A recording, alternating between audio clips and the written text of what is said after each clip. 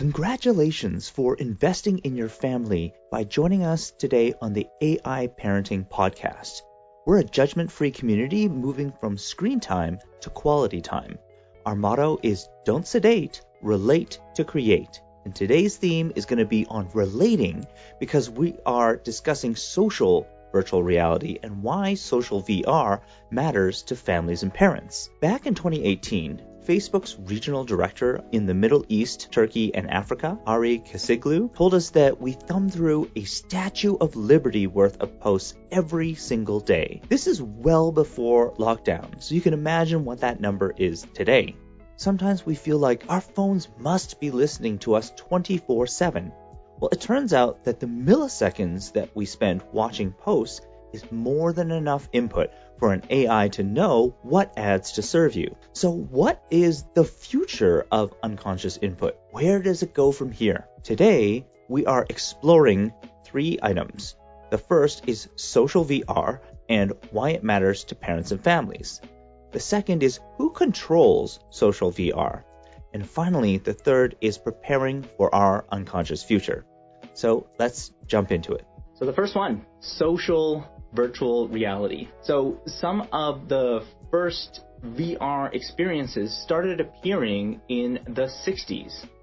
And by the 90s, social VR gaming was already available as a product from companies such as Virtuality. So if you haven't already seen my video on this topic, I'll do like a brief replay of the beginning and the end portion of the video, because I want to show this to you so that we can discuss it. Here's why VR matters to parents. Now, I got something new. This is the Oculus Quest number 2. This is the second Quest. And I've been interested in VR for a very long time. Long before I ever had any kids, I was interested in VR.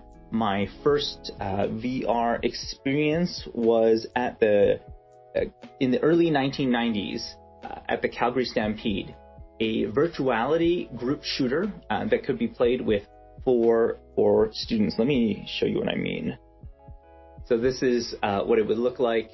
I'm proud to say that I shot my way through to win my very first death match. And I also looked at how VR can be used as an educational activity with the first Oculus Rift. Now, with that one, I could not play for long because it would give me like headaches. So why Quest 2 as opposed to the first Quest? Well, as somebody who has worked in products, my advice has always been never buy version 1. Always buy version 2, because version 2 is what version 1 should have been, at a much more reasonable price. But the second reason is actually a much, much more controversial reason. And I think this is interesting. Facebook writes on the box that it requires internet access and a Facebook account. This is the more controversial reason. And this, to me, is interesting because it's a device that only works in the social space. That is, you can't just choose to play virtual reality games standalone. It's clear that the direction that they are taking this product is virtual social networking. So after some initial training, my first experience was in a virtual music concert app called Venues. I jumped into a lobby and was greeted by user XSAS, who showed me how to use the app. And from that point on, I knew that this would be a very different experience from my previous experiences with VR. My VR actions would be tied to my online identity in a permanent way. Some of you may have noticed that we use a woman riding a bike with a VR headset on as the backdrop for most of our thumbnails. There's an iconic image of Mark Zuckerberg walking among an audience, all wearing VR headsets. And this was a perfect analogy of tech being used as a blindfold that hides us from what is really going on in the world. AI parenting was started so that you can see these invisible, unconscious suggestions made by AI, and so that we don't always only use it for sedation, but for relation and ultimately creation. So if you're interested in the future of screen time and what this means for your family, then you'll want to be subscribed to this channel. We are going to be doing some experiments with Oculus Quest. I think it's very exciting. Not only that, I've got a setup where I can also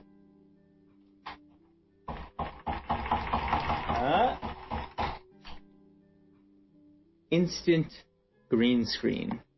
So we'll be able to do some kind of live views and stuff like that. Since this is a podcast, it's really hard for us to visually show you what the virtual reality experience looks like. But the important thing to note is that they have a really great onboarding experience. Like literally, it walks you through how to pick up things, how to throw things, how to manipulate the VR world, and how to navigate within a very safe space. And so once you've got the basics going, then you can start moving into social virtual reality, start interacting with other people. There's even like a game of practicing dancing with a character. It's just this kind of notion that, yes, this experience is going to be social. You need to know some of the basics of how to use it. But if you want to watch more about this, go and check out our YouTube video. So now back to the podcast. I learned a lot of things in building educational apps for the first Oculus Rift headset. The first was that it's extremely hard to press things like buttons that are in a 3D space. For this reason, much of the buttons we press in Oculus Quest are done by projecting a laser from your finger to a flat surface that is oriented towards you. Now, this interface breaks the immersive experience. So what can be done?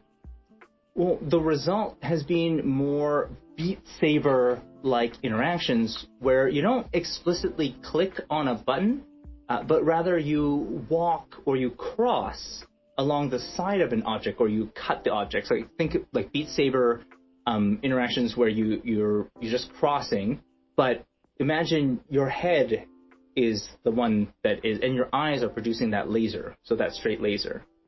To me, eye gaze itself is fascinating. It's a fascinating area of research because we can learn so much about your unconscious mind just from what you look at. I did a research project with Dr. Ian Hargreaves and Dr. Penny Pexman from the University of Calgary on what happens to our eyes when we gaze on 3D content on regular screens.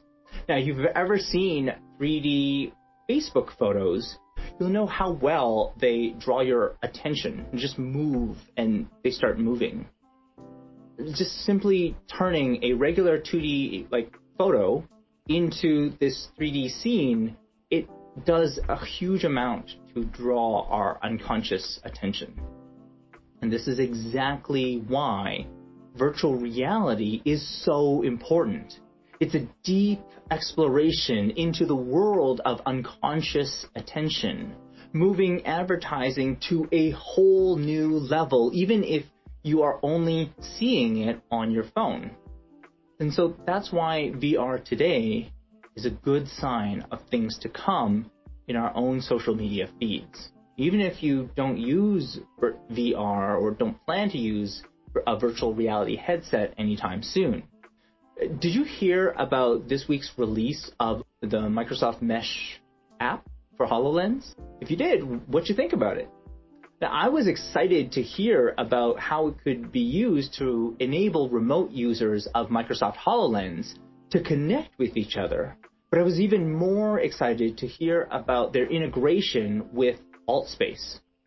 Some of you might not know what this really looks like. So maybe I can describe from an AltSpace user's perspective. Fortunately, Microsoft did release a video demonstration of the work. I can bring up my hand menu, bring up my annotations here, and my fingers turn into, at this time, essentially a pen through which I can annotate in a space. I can see here that while I've been doing this, my colleagues here have annotated as well. Yeah, and speaking of annotations, I think there's a piece of this model we should look at. Can you come over here and take a look quickly? Sure. Great. I'm actually noticing that this space on the model here may actually need a further look from our engineering team. It seems like there might be something out of date. So VR is still early, so many of the examples that they showed today, you probably could essentially get the same result by taking a screenshot with your iPad and then just drawing over it. But I think the real interest comes when you can immerse yourself in an environment rather than just manipulate a 3D object that is in front of you. For example, yesterday my kids were pretending to be astronauts by hanging out inside a 3D model of the International Space Station in VR. So we're back to who controls virtual reality. I've had some strong reactions to my first VR post, and some told me that they would never buy an Oculus Quest 2 because of the Facebook account requirement. When I asked others what VR hardware would best protect their privacy, they didn't know, they weren't sure. So if we really want to understand privacy in social virtual reality, we need to first know which big tech companies control our social VR experiences. Many educators first experienced VR using Google Cardboard and apps like Google Expeditions and Google Daydream. YouTube itself has built-in support for 360 virtual reality videos. And after having collaborated with Google on its Pixel smartphone, HTC sold roughly half of its design and research talent, as well as non-exclusive rights to smartphone-related intellectual property to Google in 2017 for US $1.1 billion. Now keep in mind that HTC was 6% of unit shipments in the first 6 months of 2020. So Google was certainly an early investor, but I want to say that it was not Google, but it was HTC that was an early Series A investor in another social VR system called VRChat. And it participated also in its 2019 Series C for $10 million US. VRChat has cracked the code of creating engaging social experiences in VR, said Viveport president and senior vice president of VR at HTC, Rickard Steiber. We are excited to continue working closely with VRChat as they help people connect with each other and the communities they love the most in VR. VRChat is really an interesting technology, but just make sure you like and subscribe my YouTube channel to stay on top of some of the updates that they're going to make this year, which is quite interesting because of this additional investment. Now, I want to talk a little bit about AltSpace, because I was recently talking about Microsoft, and I think this is quite relevant. So AltSpace started in 2015 to bring Second Life experiences to virtual reality. And Microsoft acquired AltSpace VR in 2017, helping to resolve AltSpace's cash flow problems. What's fascinating about AltSpace is their support for hosting these live events that range from open mic poetry and improv to church services and even meditation. My first AltSpace meditation gave me a chance to speak with the meditation leader, Gigi Jeffrey, about his experiences in the virtual Burning Man conference. Cool, huh? They have like big events, like right there. It's important to see a merging of your VR identity and your online identity as an industry trend rather than the actions of a specific company. You can use your Microsoft login to create an AltSpace account today. So there's this trend of combining the two. Now, back to Facebook. So I said that Facebook acquired Oculus in 2014. and Oculus was 36% of unit sales in the first 6 months of 2020. This acquisition brought on computer science legends such as John Carmack, who developed the engines for Doom, and Michael Abrash, who did graphics and assembly for Windows NT and the Quake engine.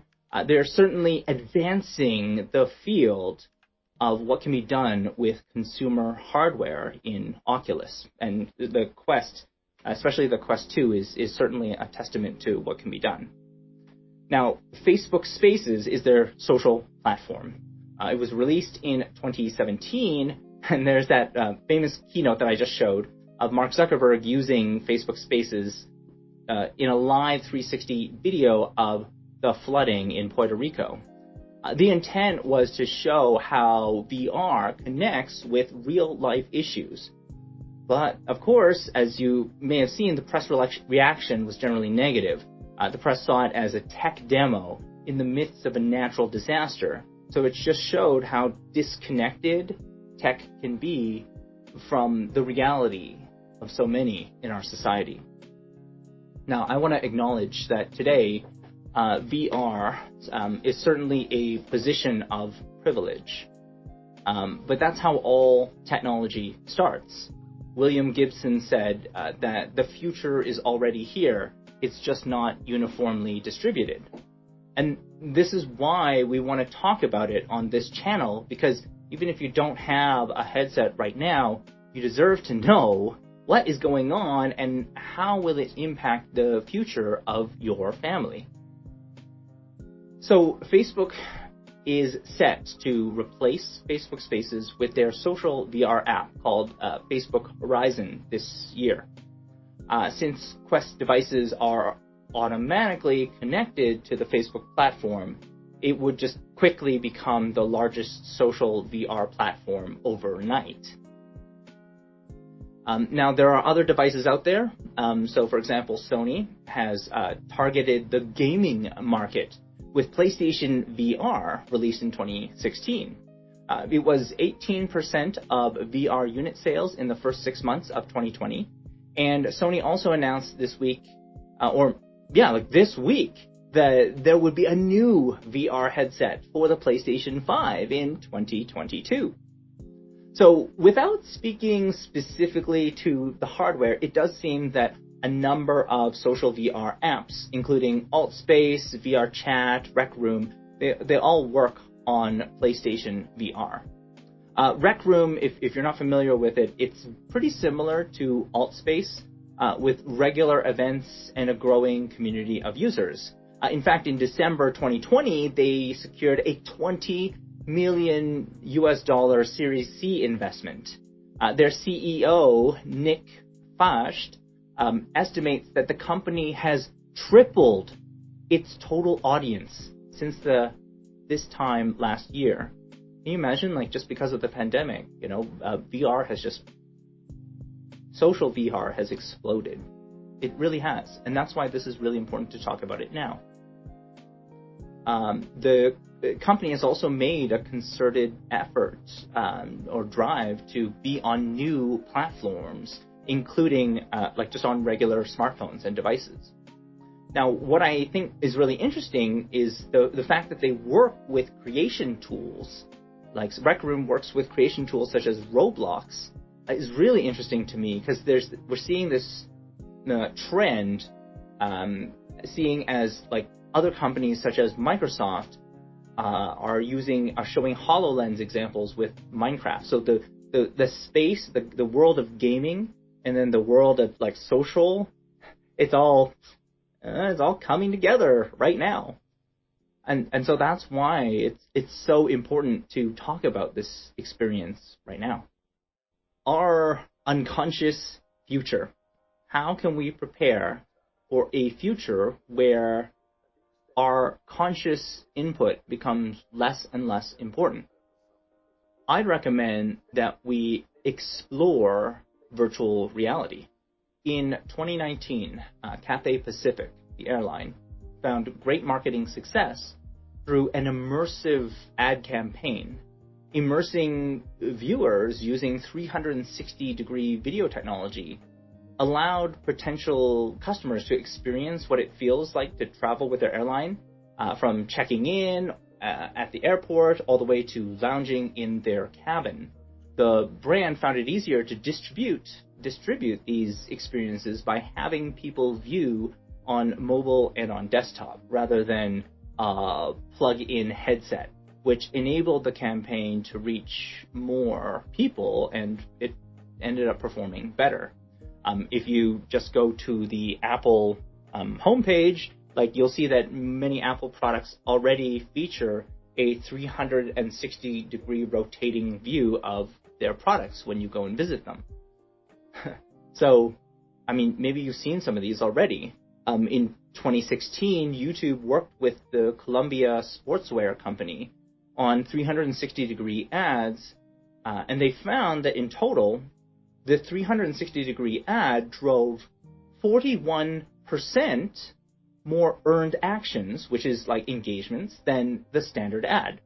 It also drove way more engagement with Columbia's own YouTube channel than a standard ad. The full-length 360 video had 46% higher view count at the end of their experiment than the standard full-length piece, which was just like a regular video. So as a result, the 360 ad was more efficient, as a more efficient buy, since its cost per view was lower when organic and paid views were combined. So 360 video ads, they're here. They exist now, and you can certainly see them in a variety of systems. So get ready for more of that to appear. And it doesn't matter if you have a device or not. A lot of the tools and technologies are appearing in there because they know that this draws attention. I mentioned earlier of a study that I did with Ian Hargreaves, exactly the same thing, right? It's just, if you take an object, you rotate it 360 degrees, it's just spinning, it draws attention like crazy.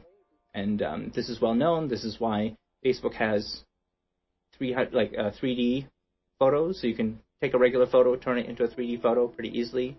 It's exactly the same reason. Right now, social virtual reality is not all that different from joining a live voice chat platform like Clubhouse. Don't be afraid to create a free virtual account to see what the experience is like for yourself. That, as a parent, is one of the best ways to learn about this whole system. Now, if you don't want to try anything related to VR at this point, we're here for you. We're here for you, right? You don't have to have a VR headset in order to know about it. That's what AI parenting was here for. Is social virtual reality leading us towards what is going to be the next TikTok? I hope you found this episode helpful. And if you did, make sure that you give us a like or a comment. That really helps us out. And if you're ready to move to the next level of moving from screen time to quality time, make sure you sign up for the AI Parenting Insider mail list. You just go to aiparenting.live and you can sign up there. We'll also give you access to a free screen time to quality time chart. This is something that we normally charge $14 for. So thank you very much. We will see you next week, where we will talk a little bit more about evolution of tracking and the federated learning of cohorts. Thanks again. See you later.